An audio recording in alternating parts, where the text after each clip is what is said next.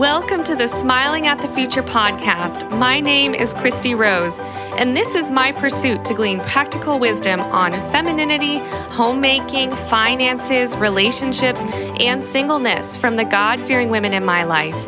Hope you enjoy this journey with me as we learn to smile at the future. Welcome back, everyone. Today we are discussing finances because money is an area that I need regular wisdom on. I forget so easily what I've learned in this area, or I just let myself get lazy. So some of the information in this episode will be new to you, and some of it will serve as a good reminder for you, as it did for me. Today's guest is George Sanders, who is a leader at Grace Community Church and someone who exemplifies excellence in many areas, but especially in the realm of stewardship.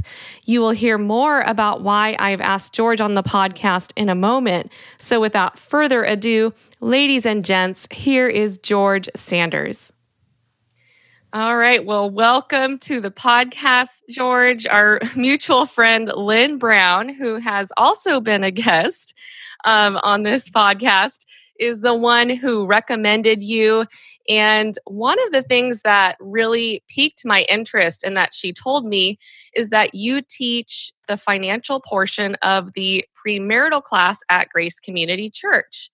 So you see the money struggles that couples have. So I would love for you to think of this podcast conversation as your opportunity to speak to women before they reach that stage. How can we change habits and become more disciplined in the area of money before marriage and family? So before the questions, I'd love for you to introduce yourself to the listeners. Tell us where the Lord has you in your family life and ministry calling. Well, again, thank you for the invitation. It really is a pleasure to be here. I know your brother-in-law and your sister, so I feel like I'm in the midst of family already. As you mentioned, I do teach the premarital class. The way that is set up is that there are three couples who are part of that, and my wife, along with the other two wives, are part of the large all-women panel on the final day, and I teach the actual portion on finances. I've been doing that for a number of years, and my wife and I certainly try to practice those things in our own lives. Our own lives are sort of the experimental workshop for some of the ideas that I present, and so they're tried and true, and they've really worked well for us. The Lord has blessed us financially, and that's a good thing because it's all His money, and we're able to serve Him with that, as are all of us. We are all given talents, whether that be talents in terms of silver or gold, or whether it be talents in terms of our abilities. And we're to be good stewards. We're to be good managers because it's not ours, it's the Lord's. So we're to manage those for His glory. And in so doing, we really do lay up for ourselves treasures in heaven.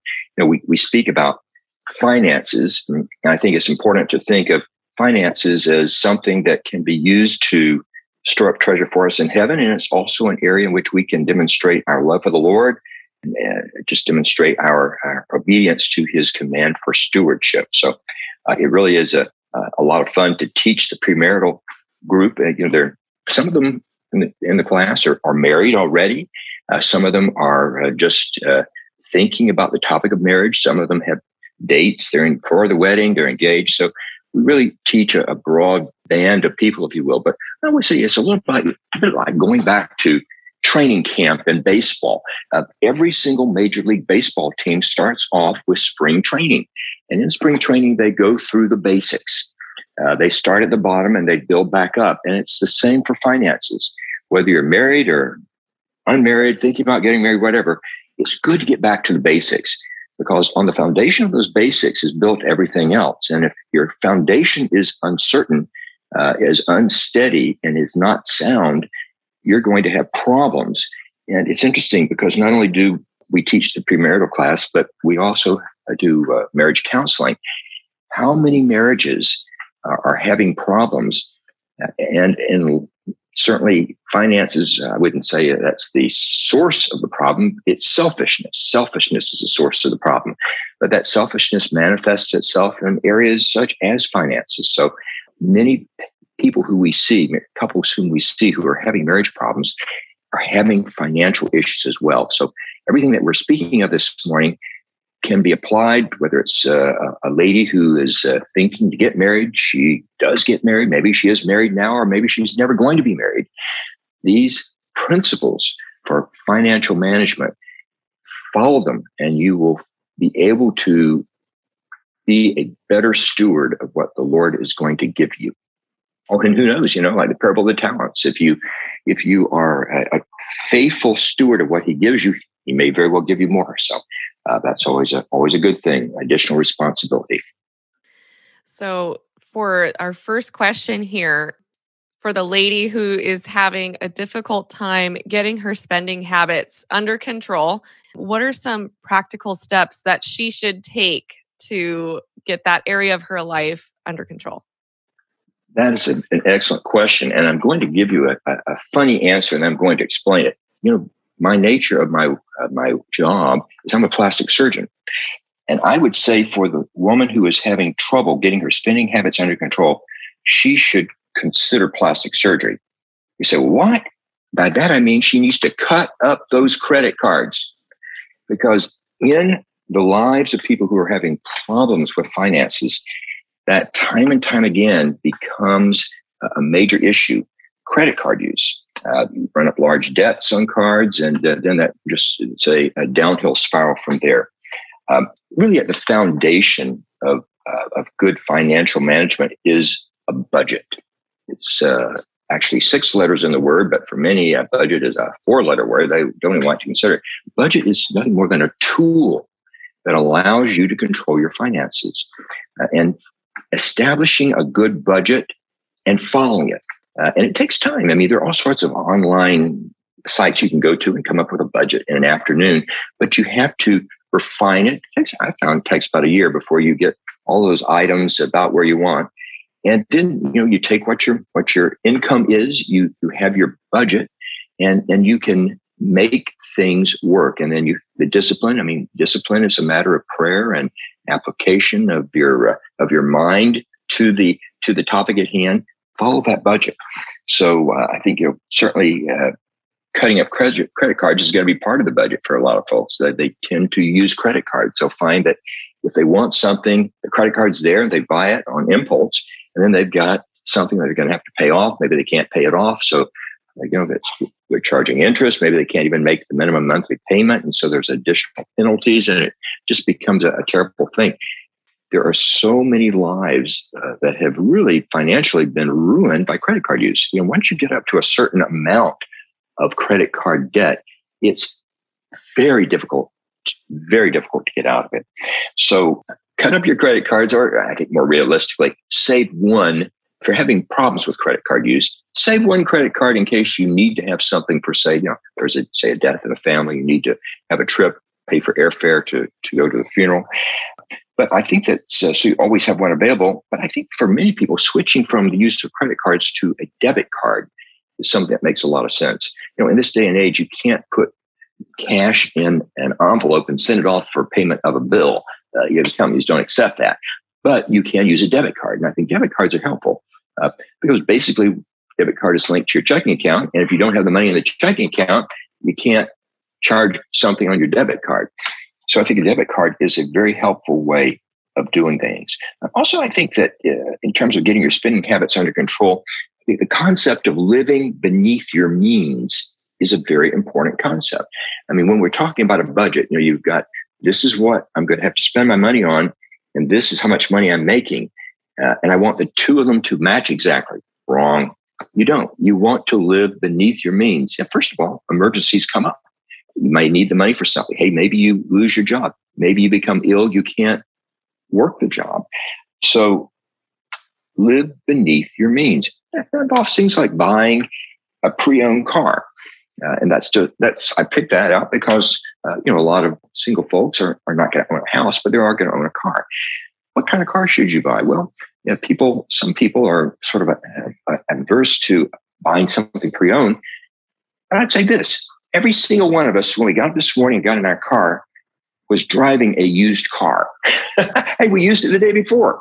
The concept is, if you buy a pre-owned car, you're going to allow yourself to avoid the significant loss in value that occurs in the first couple of years of a car's life.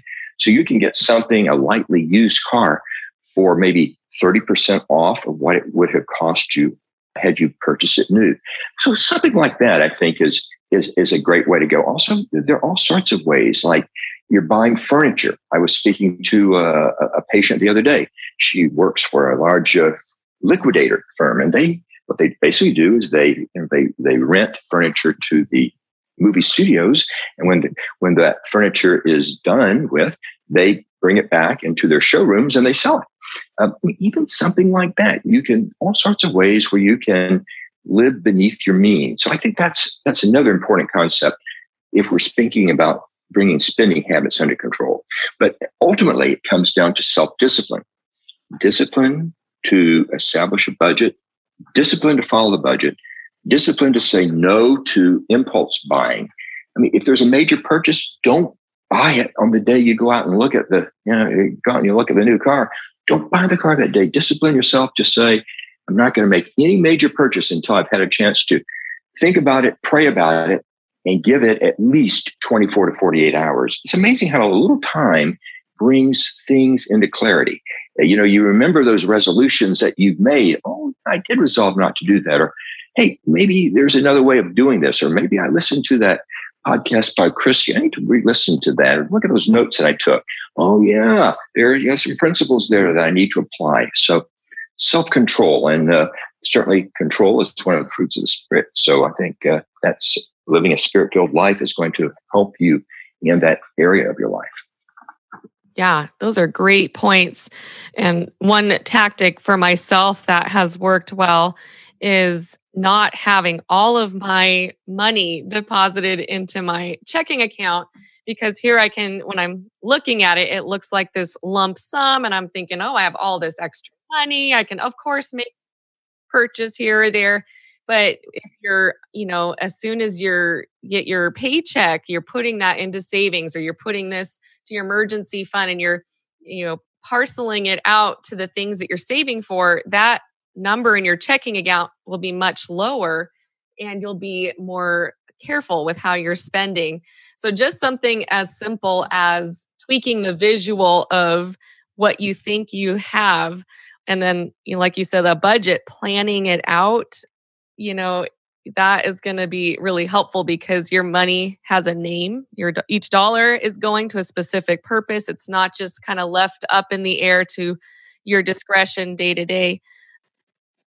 I think, Christy, that is excellent. I always suggest when you get your paycheck, think of it this way. Okay, I'm going to give a certain amount to the Lord.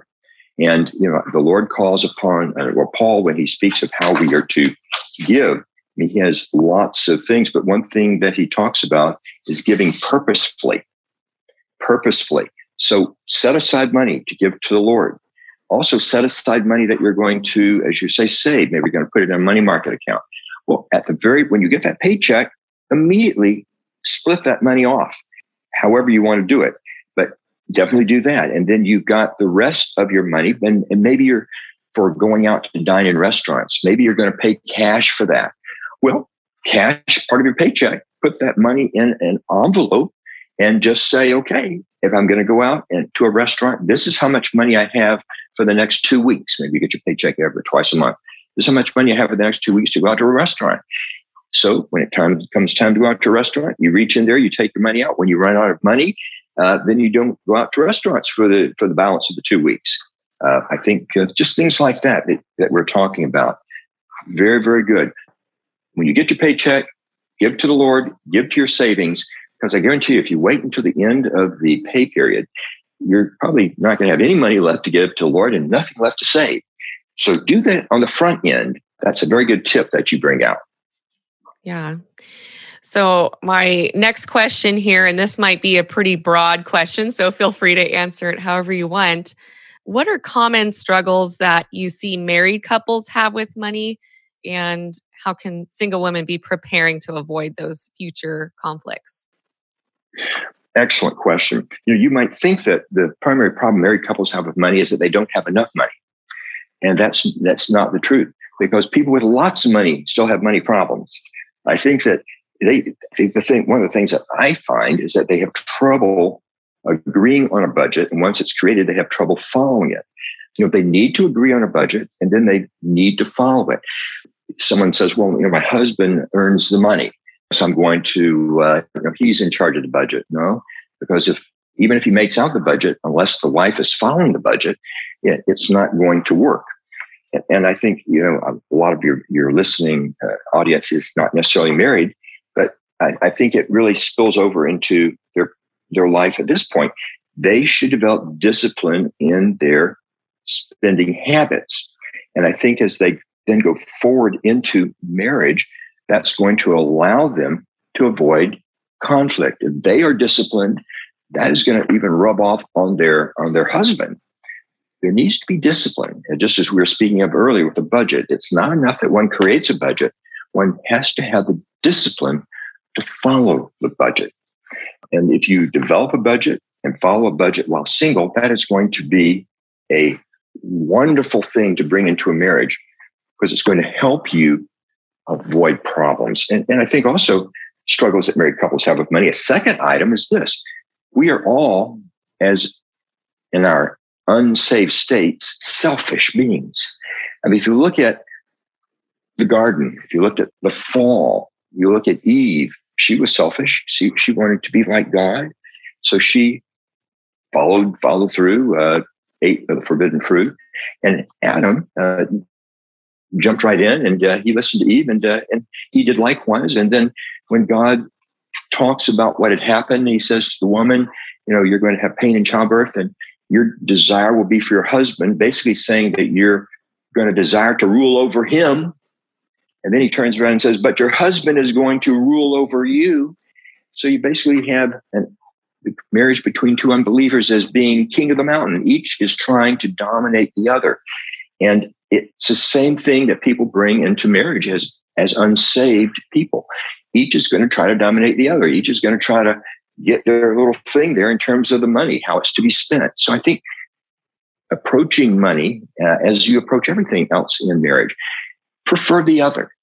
Prefer the other. The husband, the wife, the husband. And if each is living a life where they are subject to one another, you'll have far fewer problems in all aspects of marriage. Now, someone may say, well, wait a second. I thought the husband was supposed to lead. He is supposed to lead. But that doesn't mean that he is not to submit to the needs of the wife. He is to protect her, to provide for her. In that sense, he is submitting to her. And if you read through the teachings of Paul and Peter, they're very clear about that. All believers are to live being subject to one another in that sense. And so in a marriage, it's the same way. Each husband and wife need to be subject to the other. So in matters of financial, say, spending on things, if the wife prefers spending the money in this way, the husband needs to follow through with that. Prefer the wife, unless it's a matter of wisdom or sin. And the wife in the same way. The husband is preferring this. So if you have husband and wife both living a life of preference to the other, then you'll have far fewer problems in all areas of marriage, including money. Well, that's a really great insight, George. Thank you for bringing it back to that humility and preferring the other. You mentioned credit cards, and you said to cut those up in your earlier statement. I'm a new credit card user myself. I've just kind of shied away from. Congratulations that you've been able to hold off on it this long. Well, yeah, I was raised in a home where, we follow the Dave Ramsey approach. And so I've used a debit card most of my life, but now realizing it's time to be more proactive in building credit in case I need to buy a home or something like that down the line. So I'm new to this world of credit cards. So what advice would you offer someone new to using credit cards? Yeah. Well, I think just specifically credit cards, I think you have to keep in mind that there's nothing inherently wrong with a credit card. In fact, I have a number of credit cards that I use for different things. Like I have one credit card that allows me to accumulate airline miles. And over the years, I've built up to a certain level so that I now, when I fly, have free baggage with this particular airline. There's some things like that. I have another credit card that I use that gives me outstanding returns on the money that I spend on things with a credit card, like 2, 3, 4, 5, 6% at times. So credit cards can be useful. They can allow you to save money. But I think the principle I always keep in mind is I have to be able to pay off the credit card at the end of each and every month. That is just a non-negotiable. So every credit card that I have has to be paid off by the end of the month. And I think that's something that you and I that we were alluding to earlier. Pay your credit card off, because if you don't, what are the interest rates on credit cards? If you have money that you're leaving from on the credit card from month to month, something like 19-20%. I mean, that's a staggering amount of interest that you're paying. And if you don't pay the minimum amount of the credit card, you're going to end up paying even more in the way of penalties. It was interesting that you think, well, I have a credit card and I'm just going to, pay it off, and I'm just going to pay the amount that they suggest. On the credit card, they'll say the suggested monthly payment. If you do that, it's going to take you something like 20 years to pay off the credit card. So obviously, that's not the answer. Pay off your credit. If you're going to have a credit card, you have to have the discipline to pay it off each and every month, which in part means that you have to have the discipline not to put anything on the credit card that you can't pay off each and every month. Also, if you're new to credit cards, you're also wanting to, as you mentioned, buy a home in the future. You're going to want to establish a good credit rating. And to establish a good credit rating, you have to have, as you are alluding to, you have to have a history of credit, meaning that you've bought something like on a credit card, or maybe you bought a car and you have paid it off. You haven't missed payments, that sort of thing. So if you're trying to establish a good credit rating, I think you probably are familiar with, and your listeners are familiar with the topic of a FICO score, Fair Isaac. That's what it stands for. In any event, what it amounts to is a rating, a number rating that you are given based on how you handle your credit cards, your bills, things of that type. And you can find out what your FICO score is as of right now, and you can get that for free online. In fact, a lot of the credit cards that people have I guess one of the benefits is that you can find out what your FICO score is. So I would make sure that you know what your FICO score is. And if you're wanting to improve your FICO score, I was mentioning earlier, things like paying all the bills on time, not having too many credit cards because they will dock you if you do, pay your credit card statement on time, not on just your bills, but your credit card statements. Also, don't carry too large a balance on your credit card. If you look at your FICO score, they'll usually have a list of things that are affecting it. They'll say, well, your score is low because you do this, and this. So make note of those things, and some of those things you might be able to change. For instance, one thing that I found a couple of years ago, I noticed that my FICO score was not quite as high as I thought it should be. And I pay all bills on time. And so I thought, well, why is that? Well, it had to do with the fact that I had too many credit cards. I had some credit cards that I was using in my business that were in my name as opposed to my business's name. So I changed those over, and my credit rating, my FICO score improved immediately. So you can just look at the list of things, and they'll pretty much tell you what it is that they want you to do to improve your FICO score. So if you want to establish a good credit rating, paying your bills on time, and look at your FICO score and see what they have to say, because you can be paying all of your bills on time.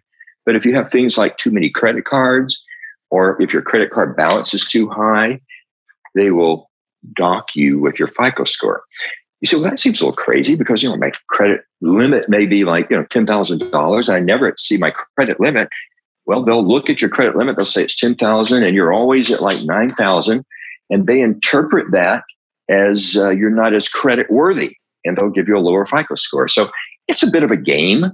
So just to read the rules of the game and play by the rules, because you're not going to change it. That's just the way the FICO score works. It's bigger than we are, and you can improve it. Yeah.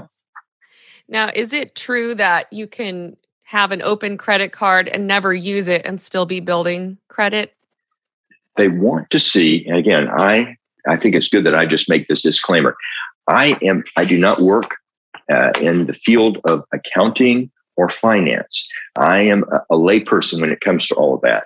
So I won't be as knowledgeable, say, as some other folks might be. My impression, however, of a credit card is that you do build a credit to some degree just by having a credit card. But what they're really looking for is you actually have some charges on the card and you pay those charges on time, and that you're not coming close to your credit limit all of the time. Those are the things that they look for. So say you have a $10,000 credit limit, they want to see some activity on the card.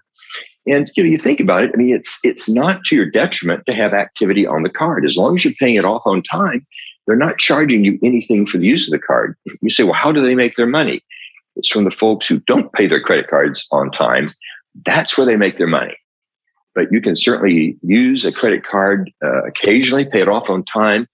You're getting your credit rating up there, and you're not doing yourself any financial harm by incurring needless expenses. Of course, you do pay each year for like an annual fee. But if you shop around, there are credit cards that have a zero annual fee. And there are all sorts of places where you can go to look at that sort of thing.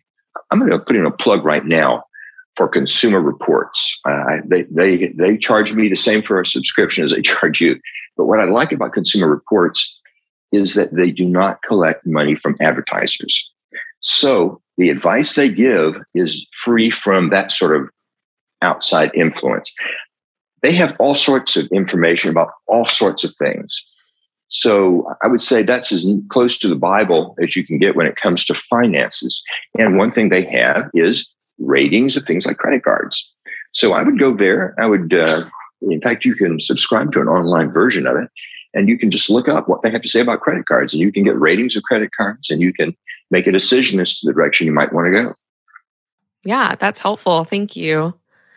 All right. So our next question is a little bit more of a sensitive one, because there's probably quite a few of the listeners who are involved in these types of jobs. But especially for women, there's a lot of opportunities for jobs that you can do from home in your spare time by selling things to your network of family and friends.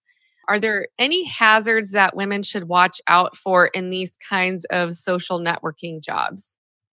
Yeah, those are really on the rise, aren't they? They are, when it speaks in Proverbs 31 about how Proverbs 31, a woman considers a field and buys it and basically has her own little home cottage industry going.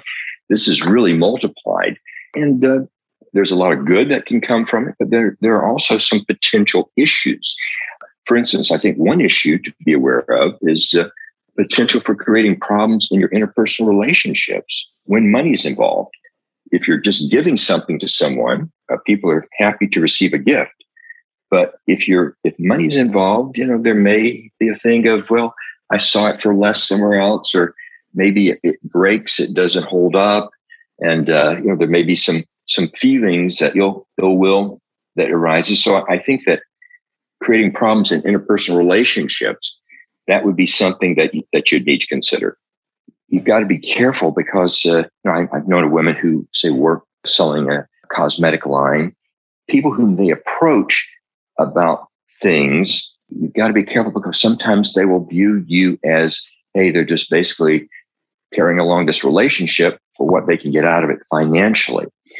So I think that becomes a ticklish area. So we just have to handle it wisely, and not to say it's the wrong thing to do, but there are a few pitfalls to be aware of. Yeah. Well, yeah, I think that's a really good point to bring out, especially in the church when you're looking at the congregation with dollar signs in your eyes as people that you can either sell things to or recruit for your home business. I think you need to leave those business agendas at the door and come into the house of worship with that one main goal of worshiping the Lord and edifying the body of Christ, and not looking at, this opportunity to make money off of friends in the church. I think that what you say, Christy, very wise. And we think back to when Jesus cleansed the temple, because people were basically using the temple for their own personal financial gain. They were changing money, or they were selling animals for sacrifice.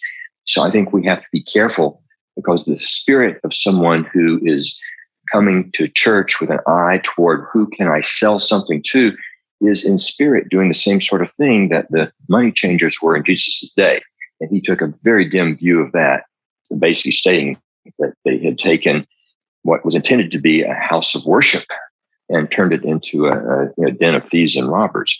Now, those folks were obviously charging excess fees and that sort of thing. And I wouldn't be accusing someone of doing that, but just got to be careful, because people are sensitive about financial issues. And even though you may be very well intended in your efforts to carry things off in a very appropriate way, people don't always interpret it in that fashion. And you can ruin a relationship for a few dollars. So that just obviously is not an area in which we'd want to go.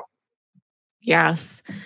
Yeah. And I think, like you mentioned, George, there are ways you could do that well, especially there's women that might sell a particular beauty or health product, and they really do believe in the benefits of it because they've experienced it themselves and wanting others to have those same benefits, but just doing it in a tactful way that people know that you're not leveraging their friendship in order for your own financial gain is really important.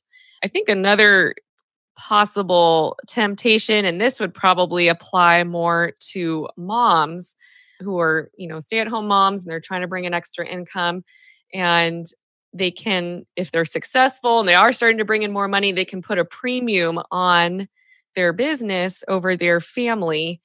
And that can apply to a working woman, from home with any business, not just social networking type jobs, but knowing that, keeping in mind that serving your family, doing the dishes, cleaning diapers, all that work is just as pleasing to the Lord as your vocational work. So not raising one up above the other. When you're bringing in money, it can feel like that's the more important job that you're doing, but not sacrificing the needs of your family, your kids, your husband to a job that you feel like you're tied to. So. And really, that's becoming an issue for both men and women as we pass through the COVID pandemic, where many more people are now working from home. It becomes an issue of where does work end and home begin? Because you're at home all the time, and it's you really do need to take off one hat and put on another hat. The workday ends. We're now going to do family things. And of course, as the role of the wife, Scripture says nothing about having another job. There's no prohibition against that in the slightest, whether it be a job in the home or outside the home. What Scripture says is that the priority of the woman is to be the home as a wife. That is to be her priority. And if she can manage that as well as do other things, whether it's something in the home, a home business, whether it's even a business outside the home, go for it. Now, I think most women find that when their children are young, it's difficult to be working outside the home, certainly in a time-consuming way. I mean, some women, they're nurses, or they have jobs where they can't just stop doing it for several years, and they have to continue with continuing education, things of that type. But I think one just has to be careful about that sort of thing. You have to be able to say, okay, here is work, and here is what I need to do at home, and the home is my priority. And so I need to make certain that it comes first. Yeah, that's really, really helpful insights there. So I think we have enough time, George, to go into some of those extra questions that I had. I'll go ahead and just go into the retirement question, and then we'll end with giving and tithing. And then if we have time for the bonus question on time management. We'll hit that one as well. The question, should I be saving for retirement? The answer is absolutely. And why should you be saving for retirement? Well, first of all, retirement may come a lot sooner than you think. You may find yourself with an illness. You may find yourself without a job. So I think it always is good to have a rainy day fund. And I've read a number of people who say it should be 3 months of living expenses in an account that's readily accessible. So something that it doesn't necessarily have to be at a bank, but like a mutual fund. There are all sorts of mutual funds. Mutual fund is just a way of buying a lot of stocks by just investing your money with the mutual fund. And you can get your money out of it easily. You can put money into it. You don't have to buy a stock and sell it and go through a broker, all that stuff. Just a mutual fund. So that's become extremely popular. So I think that if we're going to be saving for retirement, first of all, use a budget that frees up money to be saved. And we talked about setting aside that money at the first of your pay period. When you get your paycheck, money for the Lord and money for saving. So, and I would put it in something like a mutual fund. That money tends to grow maybe 10% a year over year. So a good way to save for retirement. Also, if your company has a 401k plan, 401k is it's a thing where your business puts in a certain amount of money, and you put in a certain amount of money. They'll match what you put in, and that money accumulates tax free. You'll eventually pay tax on it when you take it out. But if your company has free money, if they're offering you free money, by all means take it. Now you do have to invest in what investment vehicle they're using, but usually it's fine. And that's so if you have an opportunity like that, definitely take advantage of it. So how should you be saving for retirement? Use a budget to free up money that you can save, and then put that money into something like a mutual fund. Don't put it into the savings account of the bank. That money earns maybe less than 1% a year. Inflation rate is about 3% a year. So that means that you're losing about 2% of the value each and every year. Go in the backyard and put it in a hole. It's almost the same thing. So obviously that's not the right way to go. And I would shoot for about 3 months worth of savings that you can readily access. Now, obviously, if you're saving for retirement, you want to save for more than just 3 months, but you'd want to have it at least 3 months of it in a place where you can get to it easily. And something like a mutual fund not only tends to earn a good rate of return in terms of a long-term way to invest your money, but it's also something that you can take money out of fairly easily to use for an emergency that pops up. Now, that doesn't mean you shouldn't keep some money in a checking account, but in a checking account, your money earns essentially zero. With this other, you can let your money work for you. And, now things you should be thinking about, if you're thinking, well, maybe I'm going to have to provide myself for the rest of my life. And one thing is that God has promised to supply all of your needs according to his riches in Christ Jesus. And that's Philippians 4:19. Also, we're commanded to be anxious for nothing in Philippians 4:6. So, you're going to provide for yourself. Don't be anxious about it. The Lord is going to take care of you in that. So these are just some things to be thinking about as you begin to think about saving for the future, saving for either retirement or the saving for an emergency that might pop up. Yeah, thank you for that encouragement. Well, we talked about saving, so now switching gears to giving. Can you explain what giving and tithing looks like practically, and how we can cultivate our attitudes to become cheerful givers and not giving begrudgingly? Well, tithing essentially means giving 10% of something. And I think a lot of people today are under the impression that giving 10% of what they earn to the work of the Lord is a good thing. And I'm not disputing that at all. But it's not a scriptural command. If you go back to ancient Israel and you look at the amount of tithing that was done, an Israelite paid 2 1/3 tithes per year. So that's about 23.3333% of their income was given as a tithe. And that tithe went to the priest. The priests were in charge of the government of the country. And so that basically was your income tax. you paid 23 1/3% income tax. It's what we call a flat rate. Everybody paid the same percent of income tax. That is what a tithe was. People gave tithes. They were commanded to give tithes. You had to give a tithe. But what they also would do is something called free will giving, where you just gave as the Lord put on your heart. And that, when Paul speaks of giving in the New Testament, that is what he's speaking of, free will giving. So if you look at passages like 1 Corinthians 6 or 2 Corinthians 9, where Paul is speaking of things like giving purposefully, giving cheerfully, giving regularly, giving in proportion to what the Lord has given you, and giving secretly. These pertain to our free will giving.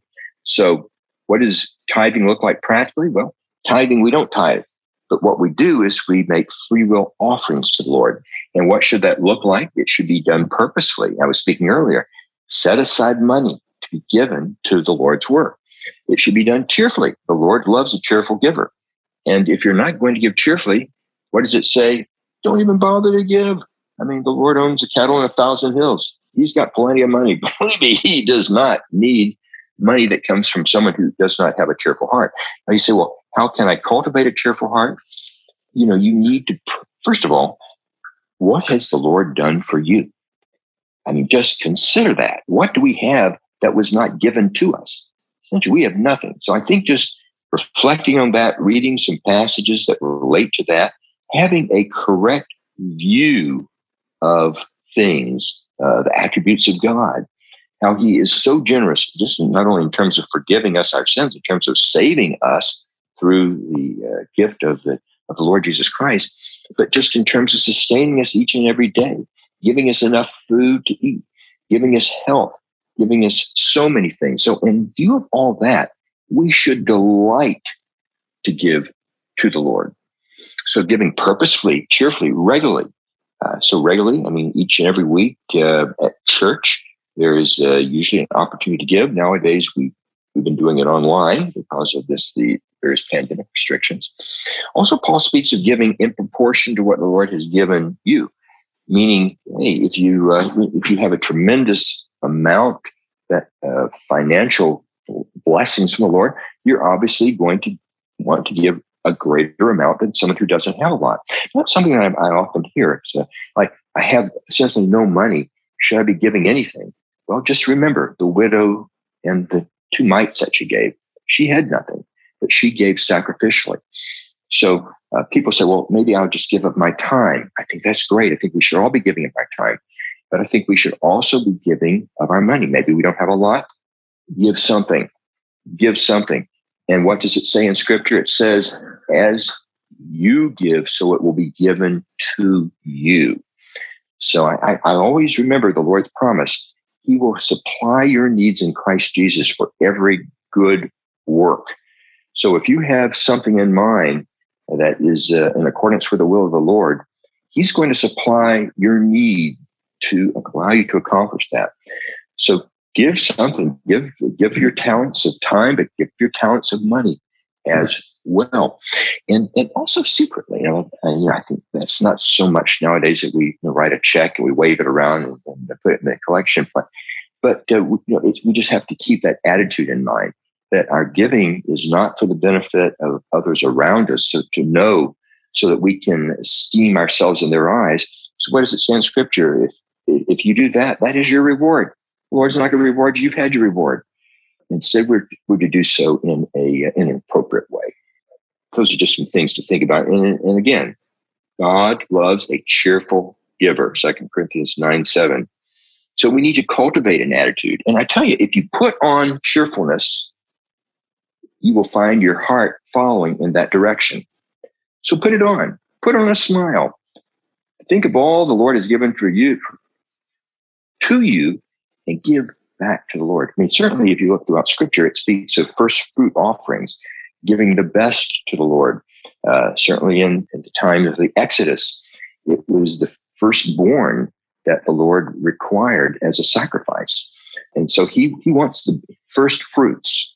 He wants the first. He wants to be first in our hearts, because money is not a good taskmaster. If you worship money, horrific decision. You can't serve God and mammon, it says, money. So serve the Lord, because if you're not a cheerful giver, what does that say? It generally says that something else is an idol in your heart. You're idolizing that, whatever it is, that money, that treasure here on earth. God won't have good things to say about that. We need to worship God, and that's one of the ways that we can assure that we're worshiping God. Hold on to things lightly. God gave it to you. It's not yours in the first place. Give it back to the Lord. And it's that attitude that you can foster by giving generously to the work of the Lord. You can help keep your mind in the right place, that we're here to worship God for such a short period of time. We're going to be spending eternity and in the presence of the Lord. So let's do things on earth that allow us to lay up treasures in heaven. Amen. Wow, that was powerful. Thank you, George. I think in addition to people tithing regularly to the church, one thing that I would encourage listeners to do as well is to personally support missionaries above and beyond your normal tithing. I think the benefit of that is that you are going to be invested in the work that they're doing on the mission field. You'll be a little more proactive in reading the newsletters and supporting them, and maybe even visiting them in their work where they're serving. I think there's maybe a little bit of a temptation for people to, just do their giving quickly to the Lord, to the church, and kind of checking it off the list, but not, going beyond that. And I think when you're supporting missionaries individually, you're just going to be very invested in what they're doing and what the Lord's doing through them on the mission field, and give you more of a appreciation, I guess, for what God is doing around the world. Absolutely. What a privilege it is to be able to give to the missionaries. And because you have a chance to share in their experience. I mean, after all, why does God have us here on earth? What are the things that we can do here on earth that we can't do in heaven? Well, one of those things is evangelism. And one of the great ways to do evangelism is through our missionaries. Support a missionary. You may not be able to go to Burundi and preach the gospel to people, but you can support someone who is. You can share in their experiences. You can pray for them, and you will receive blessing, and you will receive credit in heaven for that. So I think that's just a great idea. Plus, missionaries are some of the neatest people. And I got to tell you, after speaking with a missionary, I always feel rich. Yeah. If you see the sorts of things that they go through, I realize just how much I am blessed. And that gives me contentment. Wow, that's such a gift, the gift of contentment, to be content in where you are. So it's all there. Support your missionaries. That's a very good way. And thank you for that encouragement. Oh, you're welcome. Okay, George, I have a bonus question for you. It's not related to finances, but it's just something that you are known for. You're a very busy man. You teach the premarital class. You also have a full-time job. And so how do you manage your time and do it well? And can you give someone a tip in this area if they're struggling with time management? A single word: use a calendar. Calendar. And I don't mean just for every, like what am I doing on June 8th of 2024? It's like for each and every day, I tend to, I'm a big list maker. I've got a list of things that I need to accomplish. Also, I would say this: be careful about multitasking. And I find that if I multitask too much, I end up not doing anything well. But I think if you have a calendar, if you kind of know what it is that you need to accomplish or you'd like to accomplish in a day, that helps you, because you'll find you've got a little time here, a little time there. You can get those things done, or maybe you can ask someone else to do it for you. I love to check things off. And so I use my own little calendars. I run things off my iPhone. I have my calendar on my iPhone or my computer home. So at the beginning of each day, I basically compile a list of all the things that I need to do. And I sort of carry that around with me, and I just sort of check things off as I go along. Also, you pray for time management. Pray the Lord would multiply your time. But yeah, that's you ask for one tip. That's my tip. Thank you so much, George. Such rich information, no pun intended. And I just know this is going to be a benefit to the listeners as they strive to be better stewards with the resources that God has given them for His glory and for the benefit of others. So thank you so much for joining me on the podcast today. Well, that was so well done. You're an excellent host, and I trust that will be of some help to your listeners.